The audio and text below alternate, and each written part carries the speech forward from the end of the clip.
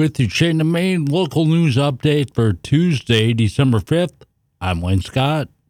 A City of Waupaca Common Council meeting will take place this evening, 6 p.m. inside council chambers at City Hall. They will be recapping the Yuletide celebration.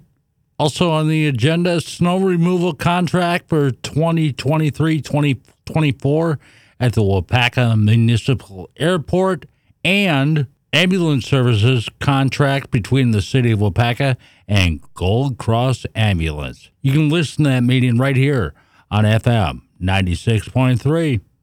Waupaca City Hall is your place for mercury disposal. Here's Grayson Flegner with more.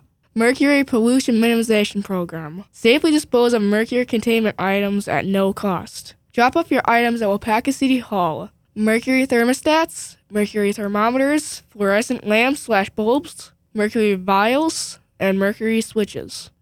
And lastly, replace your smoke alarms after 10 years. Smoke alarms do not last forever. If your alarms are 10 years old or older, replace them with new alarms. That is your local news update. I'm Wayne Scott. You can get your Chain to Main news on air or online with the Chain to Main podcast.